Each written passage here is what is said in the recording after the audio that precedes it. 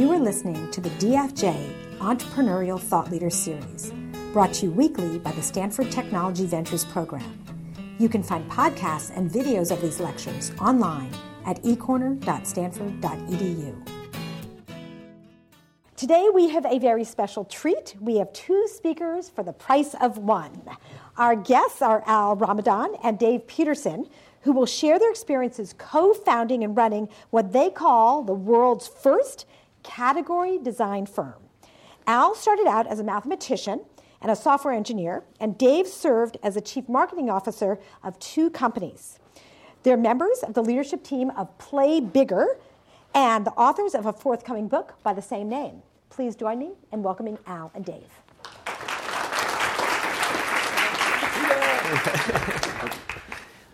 Thanks so much, Tina. It's a real pleasure and an honor to be back here at Stanford. I spent a wonderful summer here in 1995, perhaps before a number of you were born. And I really do consider sort of Stanford as my alma mater. So thanks for having us. I'm Al, that's Dave, and the good-looking bald guy here is Christopher, and he's the third partner of Play Bigger. And we are category designers. And we're going to talk a lot about category design today as a discipline. But our hunch is that in this room today, there's a number of category designers. Many of you as entrepreneurs are probably category designers. You just don't know it just yet.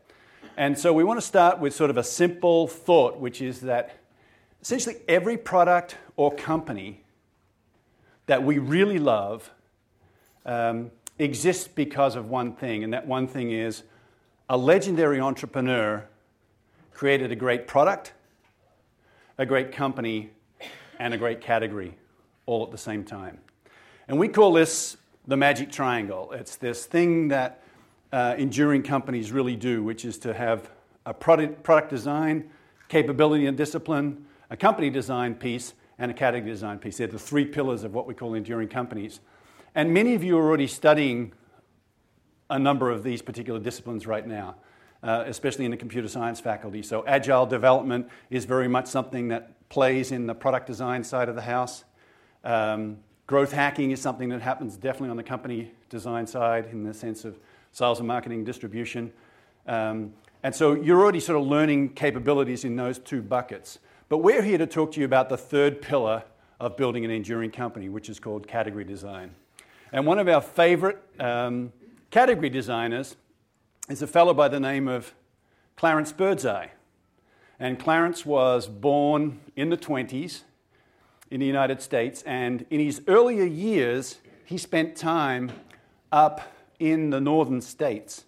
And he had this observation, which was the Eskimos would fish, they would bring the fish out of the water, drop it onto the ice water bond, flash freezes the fish, and then they would take those fish back to their homes, and they would consume those fish over a period of a week, a month, or a year. So long as it stayed frozen, when you defrosted, if you like, that fish, it was as fresh as it was when it started. So that was his insight. That was the thing that he kind of figured out. And of course, in the 20s, there wasn't the plethora of opportunity you have to have fresh foods as we do today. If you lived near a farm, you probably went to a market, and that was cool. You got fresh foods. If you didn't, you probably ate canned foods. And so Clarence kind of railed this whole point of view around fresh. And he got out and started to talk about the value of fresh foods. And if you think about it, that was the product side. That was the product design piece. He invented flash freezing. It was related to vegetables in that particular case. And he then had to convince all the trucking companies in the United States that they needed to take this frozen food from the farms, essentially, to the supermarkets. And then he also had to convince the supermarkets that they should put freezers in. And of course, we walk into the supermarkets today, and this is what we see. This is called a frozen food aisle.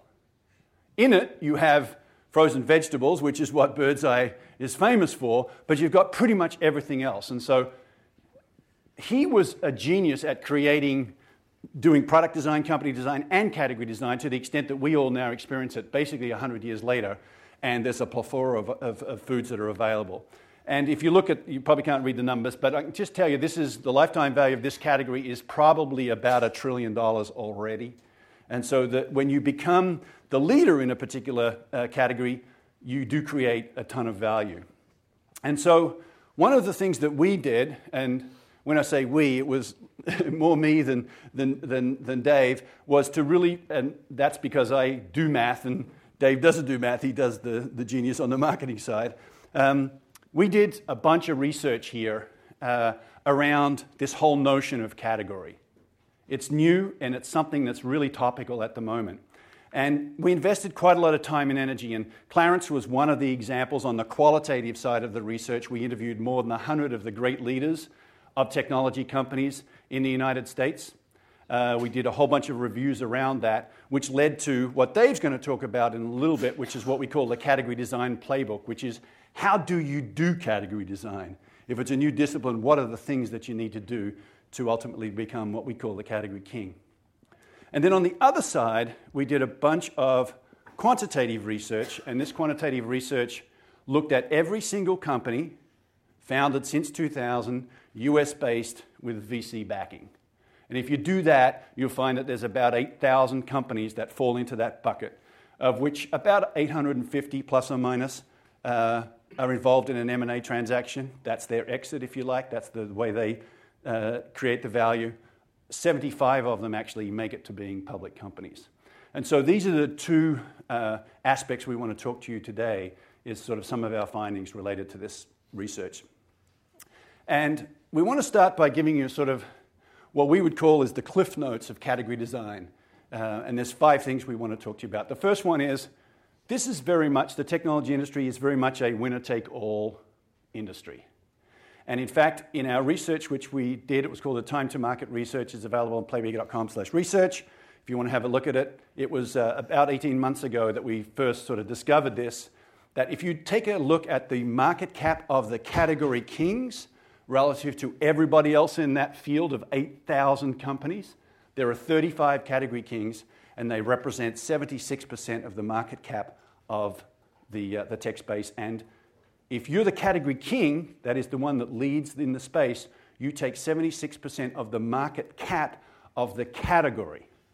Think frozen foods, lifetime value 100 years. It's not market share, market cap. So 76% goes to the winner. And there's, in this particular research, might be a little difficult to see, but there are 3 cohorts, 3 eras as we call them, and it's pretty much between 71, 72, and 79. In the middle cohort, Facebook existed, and so it distorts it a little bit. But 76%, so remember that. The winner takes all, it's 76%. The second thing is that we discovered that categories themselves actually have a natural life cycle. And the natural life cycle looks like this. We call it the category life cycle model. And on the x-axis, the horizontal axis here, you've got time.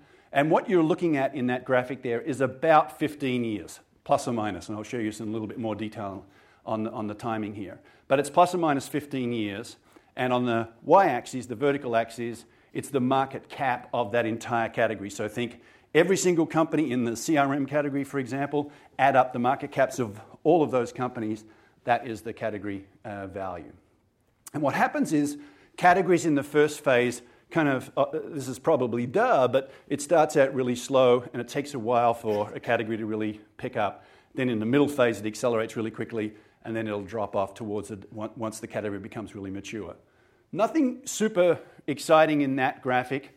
You've probably seen something like that before in the form of a bell curve, but if you relate it over time it looks like this.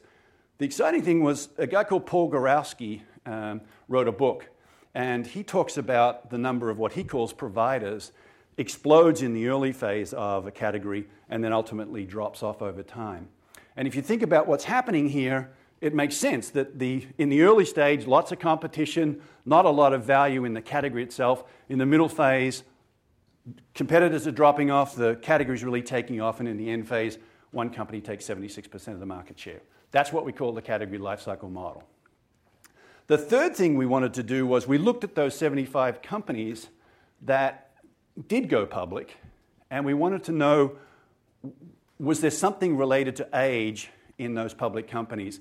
And it turns out that companies that go public when they're somewhere between 6 and 10 years of age, are the ones that create all of the value. This is the cohort from 2000 onwards.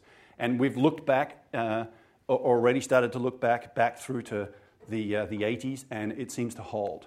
And Harvard Business Review just ran a big study on this, actually based off of our research. It's in the latest version of the Harvard Business Review. And here's what we found. This is what we call the 6-10 law. And it is on the x-axis again. You've got the years. And then we've binned all of the companies into years. So all of the companies at, for example, age 7 created that amount of value in billions.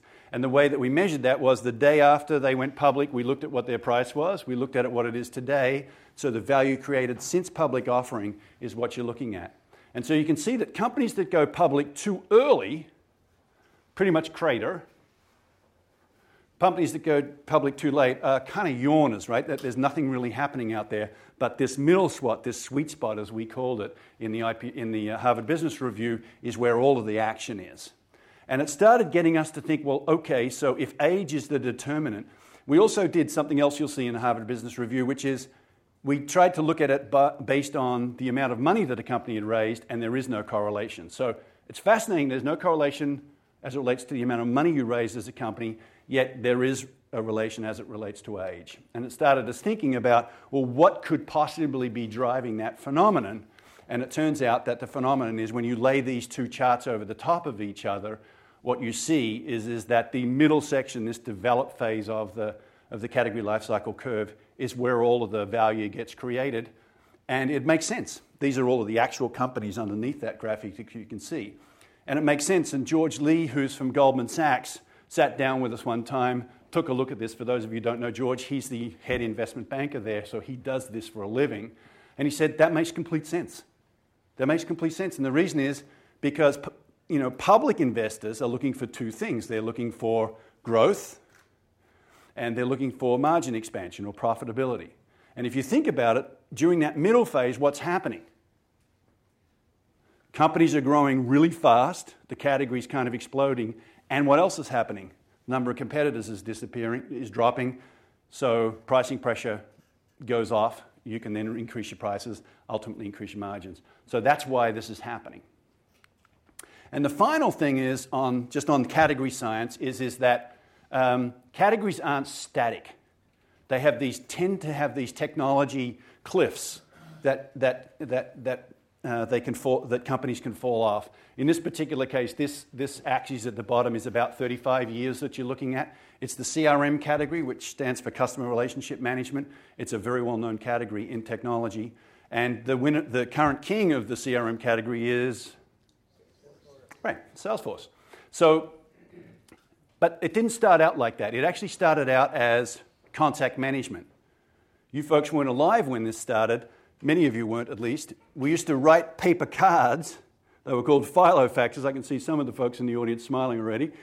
We used to take these paper cards and we'd write your name and address on them and we'd put them in a file. There was a circular file. And when I wanted to call you, I would look up your name in the file. I would call you on a landline. That's how it went. Now, I know that's ridiculous for most of you in the room right now, but that's how it started. And then when the PC revolution came, what happened was a couple of companies, ACT was one of them and Goldmine was the other, essentially automated your contacts. I know this doesn't sound dramatic for you folks in the room because you do it every day naturally on your iPhones, but they automated it. You then took all your filofax, put it into your PC, and they were your contacts. That was the contact management category. Relatively small, but it was the start of this journey.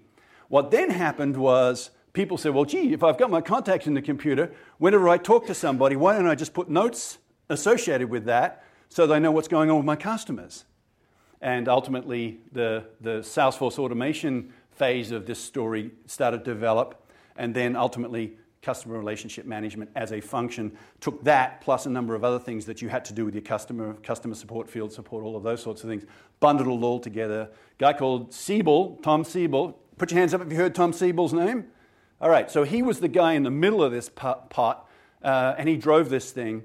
His problem was, anyone know what Tom Siebel's problem was? I'll tell you what his problem was. They had on-premise software. It meant that the installations took a long time and were really hard to do, and actually most of them actually never even happened. So along comes this guy called Mark Benioff and says, well, hey, we're going to do all that in the cloud. And he ate their lunch completely.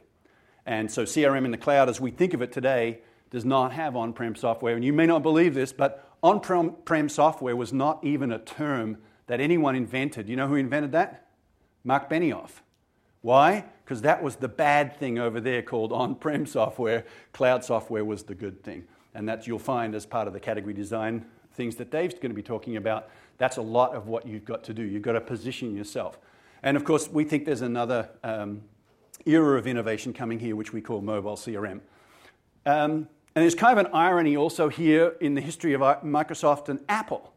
If you think about it, in the early 90s and the late 80s, Gates was the greatest category designer of all time. He created this PC operating system category, blew up, did an incredible job with the Wintel consortium, took over the world basically.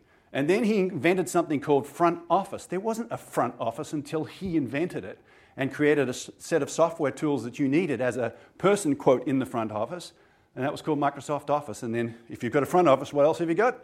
A back office. And so he created software for the back office. And this blue line represents the value that investors had in the categories that they'd developed. Gates went away, and Microsoft went nine-nine. Along comes Apple, 98, the, quote, second coming of Jobs. And he introduces digital music, completely revolutionizes that industry, iPhones and iPads, and you know that story. And again, the yellow line up here represents what's happened with Apple stocks still. So it shows you that when you're a great category designer, when you build product, company, and category together, you can create immense value. And if you're not creating these categories and you're not in tune with how this plays out over time, you're going to end up like the blue line. Okay, so that's the category science. I'm going to quickly take you through some brain science. This is really some really advanced stuff that's been done in this part of the world about why we make the decisions we do when we're making purchase decisions, because in the end, businesses ultimately get driven by purchase decisions or choices to use something. In the case of Facebook, it's usage. And its first thing is to know is that you might think this is not true, but it is, which is companies don't live in space. They don't live over there or down the road. They actually live here, in between your ears. They live in your mind. And we've only got certain capacity inside of this CPU up here, and so we need ways to organize all of these companies. And it's called a container, and that container is actually a category. And so, you know, my friend rang me the other day and said, hey, listen, I know there's some snow coming to Tahoe. I'm flying in from Australia. I need to get from San Francisco to Tahoe. What should I do? My answer was, go rent an SUV. What's an SUV? It's a category, right? I didn't tell him which particular type of car. I just gave him a bucket and said, go get one of those. Go ask for one of those. And categories work because it's kind of the way our brain works. We like to have a filing system. We want to put all of the different brands and products and companies into that filing system. And ultimately, it's the way people discover products and services is via this concept of a category. And categories actually manifest everywhere. You may not have thought about it like this. When you walk into a supermarket, that's what you see. What is the sign above the aisle? The category definitions. It's all of the soaps, detergents, right? So it's a way of organizing. And if you think for 1 second that this is a random assortment of products on shelves and that the store's not organized for a particular way, you're crazy. The milk's always at the back of these places, right? Why? You've got to move past all the other categories to get there because they know that's one of the things you're coming in. So categories have been an organizing principle time immemorial. And they also true in the tech space. This is a famous Luma chart for big data landscape in 2015. It makes my head hurt just looking at it. But what are those boxes? Those boxes are categories. Someone has gone through all of the companies in the big data space and said, hey, that's one of these companies, that's one of those companies. And when people start to think about, well, what do I need for my business? They start to think about, okay, I need one of those boxes. And then they'll start to choose underneath that the company. And so let's talk about what happens in our natural world today. We get more than 10,000 marketing messages every single day. We are swamped with stuff coming at us, and we're very much in an overstimulated society right now. And so you can't make a decision about any one of those boxes quickly. You just can't. And so what happens is our brain uses a shortcut system. It starts narrowing down and speeding up the way in which we make these decisions. And the research here calls them cognitive biases. Many of you have probably already heard of them. But it's not about logic. It's actually about instincts. And I want to talk to you about three really important biases that you should know as a category designer. And the first one is the anchoring effect. If I said to you, hey, listen, you want to buy my car? And you said, sure. And I said, well, it's $5,000. That's an anchoring statement. It's not 50, it's not 2, it's 5, and now we're negotiating on the margin.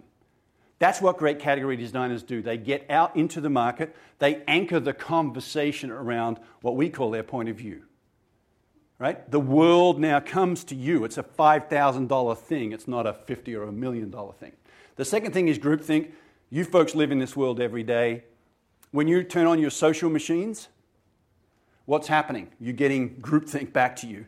If Dave likes a certain beer or he likes a certain type of snowboard, it's more than likely I'm going to like that snowboard or that beer too because he's a buddy of mine and I respect him. And that's why Facebook and advertising on Facebook is going off the charts, right? Is because groupthink and the ability to influence those people in your circle is actually more powerful than anything else other than word of mouth in person. Then the final thing is, once you make a decision to purchase something, it's called choice supportive bias. Once I buy a particular brand, I end up kind of loving that brand forever. And even though it might not be better and someone markets me a better feature, I don't care. I'm in love with this thing. And so these things play a very important role as you go to market. And category designers actually use these brain shortcuts as part of the category design process to lead people to purchase decisions or usage. So it turns out, if you go back to that slide which had the 610 law, it turns out that the category growth actually is determined by how fast our brains can change. And if you peel back underneath that 610 law and you said, hey, what do the consumer companies do compared to the enterprise companies? The answer is the consumer companies are all down the six-year end of the spectrum, the enterprise companies at the 10, because it's one thing to say, hey, would you like to learn how to use Pinterest or Facebook? It's not a huge decision for you. It's an incredible capability. It's another thing if I'm the IT director of Wells Fargo and you said, hey, I've got a new computer, you want to try it out to run your system. This just takes longer. And so how quickly we can convince someone that they should use this or buy that is actually the determinant of how fast these companies grow, especially in this uncertain world. And in our belief, that's why conditioning the mind is actually your number one priority as an entrepreneur and as a CEO. This is your job. In addition to product design, yep, that's hard. You've got to get the product market fit, and there's a whole bunch of techniques you're using to do that. In addition to company design, sales, distribution, culture, and all of the other things that you need to build a great company, you also have to build a great category. Because if you don't and you're not the category king, you'll be fighting over the scraps. You'll be fighting over the 26% that's left for number 2 through number 10.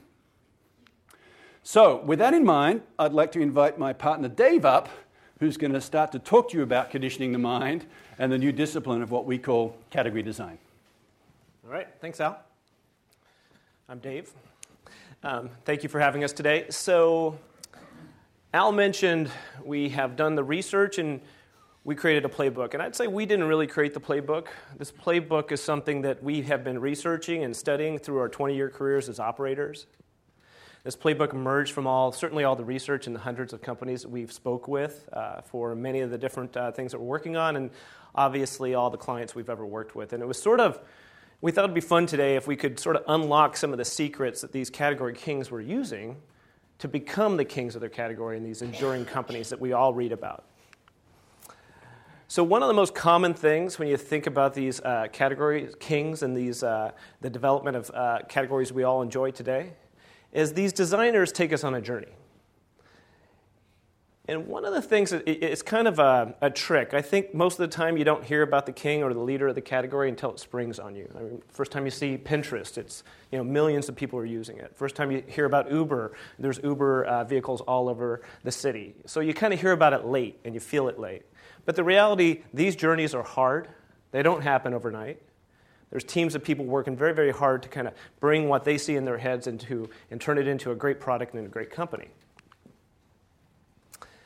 And one of the companies that we did a lot of research on, we wanted to kind of unlock the kings. What happened? What's the story behind the story? And this is not our graphic, but it's a great thing. You can Google the Airbnb story. Hear what happened. And one of the big ahas for me, and I didn't realize this, is did anybody know where the Air and Airbnb came from? Air mattress. Yeah, 3 of them, right? And they rented them for $80. And what else? Where'd the breakfast come from?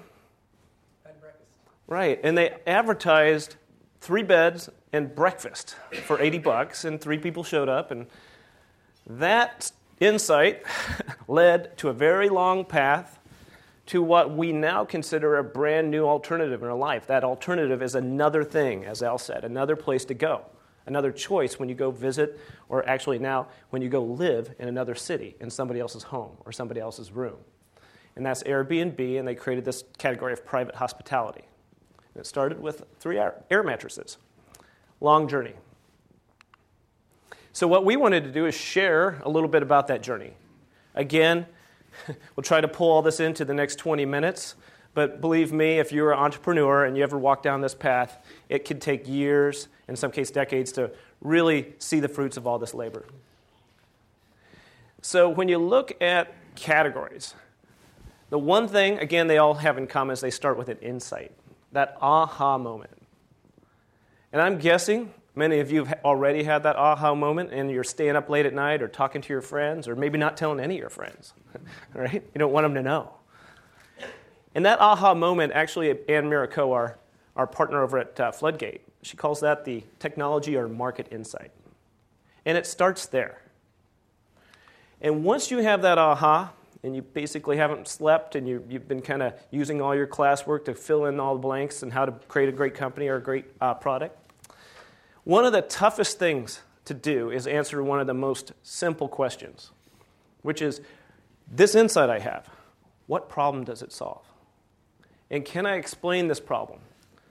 And have people understand it like I was explaining it to a 5-year-old. And it's an interesting question. We have seen companies and worked with companies that have been wrestling with this question for years. The problem with answering this question is a whole bunch of other questions come up. 5-hour energy. Just because I'm tired doesn't mean I'm thirsty. And if you read the story about how 5-hour energy emerged, it was pretty classic. I'm tired. I don't want to drink coffee. I don't want to drink a giant can of yuck. Right? Red Bull or nitrous-powered Gatorade or any of that crap that you don't even know what you're drinking. And in fact, I don't know what's in this 5-hour energy either. Actually, I had one right before I stepped up here, so that explains a lot. But it's a pretty amazing product insight. But it also led to a new category. And how do you know it's a new category? One of the tells is it's not stocked next to energy drinks. It's called an energy shot. And they put it at point of sales right before you leave a Safeway, and they put it right next to the cigarettes in gas stations. It's a new category. It doesn't live next to energy drinks and Coca-Cola and coffee. A lot of insights there. I hope those questions maybe help you see the world through a different lens. But once you understand the problem and your answer, you got to think of your name, right? And one of our favorite questions to ask is, if you solve the problem that's been keeping you up at night perfectly, what category are you in? Are you a sea panda or are you a killer whale? I would rather be a killer whale. But if you think about category names, I think category naming has got a bad name. A lot of 3-letter acronyms, right? And about sections inside of press releases. Nobody even knows where they come from. Random BS generators, all that kind of stuff. But there is a science and a psychology behind this name. Al mentioned the name of the game is this cognitive bias. How can you create a new space, a new drawer in the kitchen, a new file in the file server in your head to go to understand the value or what problem I'm solving with a particular product? That's what this category naming world does. It gives you a new place, an energy shot. There's a lot of intuitive work going around the name and why it's important, and it needs to be functionally intuitive for users so they know exactly how often they're going to use your product every day. It has to be functionally intuitive for budgeting for CFOs. If it looks like something that lives in a budget, that's a good thing, if you're especially in the B2B space. But naming is a lot of art and a lot of science. And Al mentioned earlier on the CRM curves, these evolutions. And Mark Benioff is the master. He truly was. And I was around, I'm going to date myself too, when Mark Benioff and Salesforce came out and started talking about something called an ASP. And I remember I was working at Mercury Interactive, and we were making a lot of money testing failed Siebel implementations. That was our business. It was great. Siebel 7's coming. You're going to buy a lot of Mercury because you had to test that stuff, and it didn't really work that well. And Mark came out, and he didn't say, I have a better Salesforce automation tool than Tom Siebel. And if you have seen CRM, it's sort of like a funnel and a database, right? There's not a lot of depth in it. Instead, he said, I have something new. It's called an Application Service Provider, ASP. Didn't even say cloud. It was a new delivery mechanism for software. And then he also had to do the hard, talk about Clarence Birdseye, he was out there convincing Wall Street about something called software as a service. People are going to buy software differently. Before, you had to buy software in a perpetual license, so a perpetual license to Siebel could cost you $25 million up front, U.S. cash. Where Mark Benioff came out with Salesforce.com, and it was almost coin-operated. Put some money in, and out comes your CRM. So think about that. He went from ASP, a new delivery category, SaaS, a new model, a new revenue model, and then ultimately that led to the cloud. And we'll talk more about what Mark did to really, really stick it to all the folks in this world called on-premise, which he did invent that term. It was not called on-premise before Benioff came out and started sharing with the world a new alternative to software. And you can't talk about category design without mentioning Steve Jobs. And again, if you remember Al's chart, we saw what happened when Microsoft took their foot off the pedal and what happened when Steve came back to work. And one of the great case studies we admire is what happened when Apple, and in particular Steve Jobs, launched the iPad. And I don't know if you remember, do you remember when Microsoft had that PC tablet thing? Didn't work that well. Newtons were early, right? They were a lot of failed attempts at this kind of thing in between a phone and a computer. But when Steve Jobs launched the iPad, he stood on stage and he said, there's a new category, a new place. Something that's not a phone and something that's not a computer. And it needs to be in your life. It creates more engagement than your Mac, your computer, and it has a lot more horsepower than your phone. He put that in our heads and made it okay to buy $4 or $5 billion worth of that stuff. Right? It was not a coincidence. He didn't say, I got a brand new device and it's so much better than anything you've seen before. So you got your name, you got your problem, you got your plutonium. Now, how do you share with the world who else is participating in your category? One of the most common questions we hear, is there ever such thing as a category of one? It doesn't exist because there's always an ecosystem. There's always a supply chain. There's always people, processes, and technologies required beyond your capabilities in your own company to fulfill the category promise, to solve the problem. No one company can solve that problem. And so a blueprint and ecosystem is a way, call it your mall map. It tells you everything inside the category you need to solve and where we fit within that answer. And one of the best examples of this was what happened, I think it was last month at F8, where Mark Zuckerberg released the new ecosystem and blueprint for Facebook in the world of social media and communications. And what this blueprint does is it has a huge psychological impact. Remember Al mentioned all those biases, the anchoring effect. This is the new world, right? And he let us inside his head. We didn't have to guess where we're going anymore. He said, this is exactly where we're going. We're here now. And there's a whole bunch of new stuff in Facebook that you're going to enjoy. 5 years from now, you're going to see enhancements to all the stuff you're already enjoying today through video and messaging. And in the future, reach under your chairs and you're going to find your new virtual reality set. We're going to live in a virtual world, augmented reality. He shared the world, his vision, his category, and now he's going to shepherd us along. And the feeling you have when you see this is enlistment. And that's what category designers do. They enlist you in a cause. So, every category designer, specifically the category kings that we know, and those entrepreneurs are kind of locked in our minds, has a point of view. And a point of view is often mistaken for messaging or marketing or even positioning. And it's all of those, but it's more and it's bigger than that. A point of view establishes what you stand for. It establishes what you stand against. It attracts the people you want to attract into your business, into your ecosystem, into your category, and it repels the people you don't want to do business with. And the point of view is built around a framework that's been around for a long, long time. Framing the problem. Painting clear ramifications for not solving that problem. Sharing the vision for the future and outlining the business outcomes and what to do now. So, has anybody ever stayed up late and seen an infomercial? Like the Zumba, that thing that crawls around on your floor and sweeps up everything? Have you ever noticed how infomercials start? Black and white, right? It's always the problem. They frame the problem up front, and then it turns to vibrant colors, the vision for the future, and then operators are standing by. This framework is also, and I would say it used to be used in politics. Now they just yell at each other. But it used to be used really well in politics, and I admired it, and we've all experienced people could truly frame problems and own the agenda. And many of you may be studying this too. If you're working in the world of debate, there's this, all you have to do is Google agenda setting theory. And there's this whole notion of how you can get into the brain by framing the problem in such a way that you must have the answer. So the point of view starts with that story, but that's not the whole story, I guess, around a point of view. It's just one piece of it.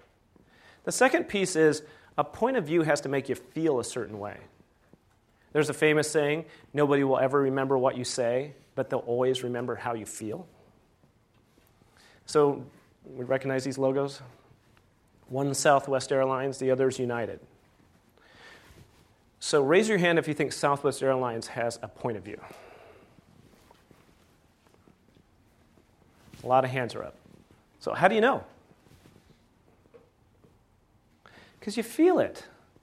They like you. They don't hate you for flying with them. Right?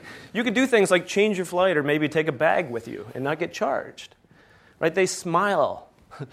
You can feel welcome in their category and in their brand. They have a point of view, and you could argue whether the flights are a little bit cheaper, right? That's the better wars. They're not going to get you there any faster,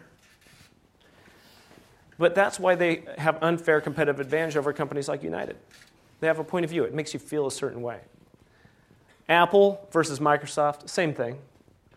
I was in the Apple store on a Monday at 2 o'clock in the afternoon. There was still a big line up to the Genius Bar, and people looked like they were having a good time standing in line in an Apple store.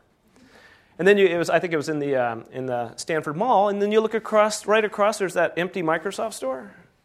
All those guys wearing T-shirts, kind of wondering what happened. It's different. Point of view versus better products. There's also characters, right?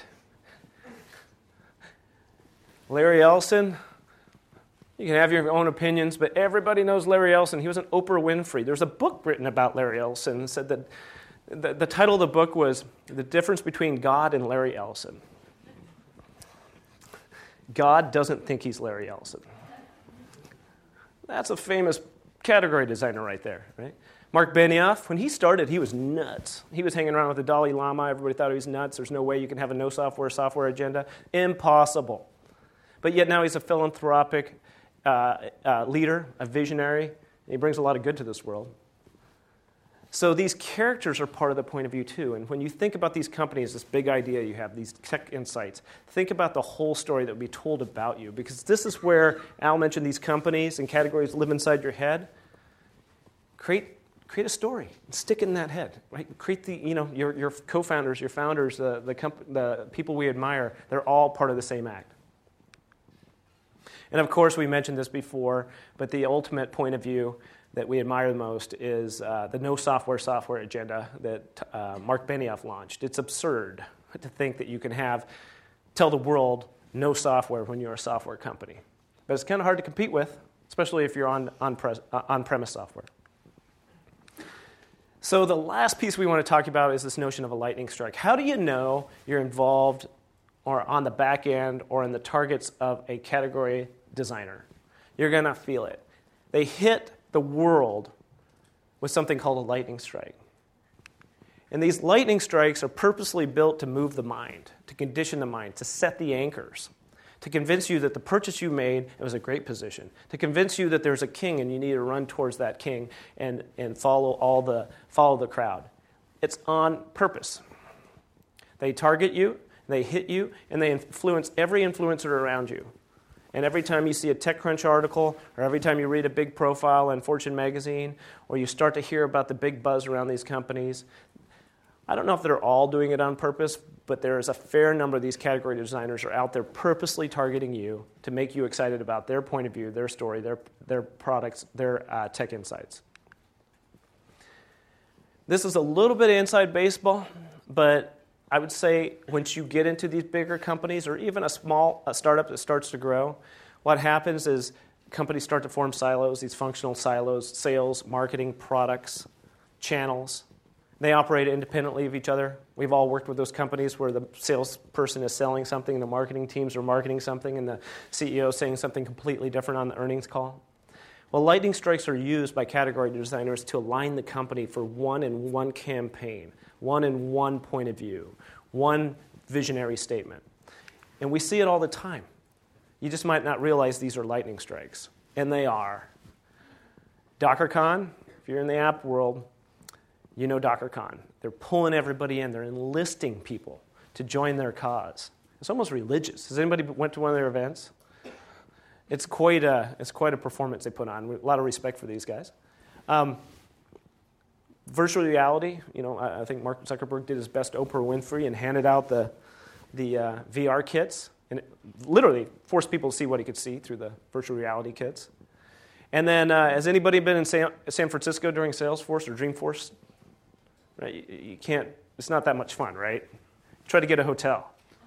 Right, yeah. There's this hotel I remember. It was right across the street from me. It's usually like $99. You wouldn't even go in there, and it's like $750 a night during Dreamforce. And they had such capacity, they brought in a cruise ship and parked it off the Embarcadero, right? And again, there was this feeling of, remember the groupthink? When you see 150,000 people come into Dreamforce to listen to Mark Benioff and the entire ecosystem speak about the future of cloud, that's the king, and that's on purpose. So maybe, again, some of the thoughts we had around this journey is if you're at a Dreamforce or if you're at a big conference or if you see that news or you read about that PR or maybe you're just Ubering around. And it's an incredible battle that's unfolding. You've got Dropbox in one particular case, which is, if you like, the file system. You've got Slack, which is the company that's redefining how we work as a team. Collaboration. Atlassian's another one specifically targeting the technology. We think that the front office is being redefined in front of us right now, and it's a giant battle that's happening. And some of the players are Google with all of the G Drive and the Google Docs. Microsoft obviously has 3 companies in that space, including Skype and their file sharing system. So that's one that's a really hot one. Another one, as a sort of a super category, is big data in and of itself. We showed you the slide with big data, for example. There's about 40 categories in that sort of super category that are unfolding right now. And the way that big data, and certainly the vertical applications of using big data, is another one. Another one we talked about in a recent newsletter is machine learning and some of the applications of machine learning. And one company that we work with, actually Stanford students who graduated last year, a company called Clear Metal, if I can say it as an American. And Clear Metal are sort of revolutionizing how shipping happens and shipping containers. And so that's a vertical application of machine learning. We've got another company in the HR space that's doing the same thing. But as you see in all of these charts, there's just this incredible explosion. And what normally happens, as we said in that category in the model, is it starts out with product market fit. A dozen companies start to get into the fight, and ultimately the category definition and the things you expect from that category to deliver become clear somewhere in that sort of 2 to 4 year range. And then one of those companies becomes that thought leader and ultimately rides off with all the money. Yes, sir. Yeah, I have a question. If you're a new company and you have some things happening, you have customers, things like that, so you would maybe press releases to get known. Would you, from that lightning strike point of view, would you hold off on that until you had like a whole handful of them? And so the question was, if you're a young company and you're wanting to communicate to the world through press releases or whatever else, how does the lightning strike model apply to that? I think Dave's the master of that, so why don't you answer? I don't know if I'm the master. I think the answer is in the earliest stages of a company, there's a lot of work to be done to get what they call product market fit. We've probably all heard that before. And there's a lot of iterations, a lot of ideas, a lot of problems that we're testing, use cases you're testing with customers, and as well as growing your company, right? That company design happens a lot too. And I think it's very fair to let that take its due course and operate and learn, and not necessarily declare you have the answer if you don't absolutely know you have that problem pegged. You know exactly how your tech or market insight solves that problem. Because sometimes if you go out a little too early, you might set the table for somebody else.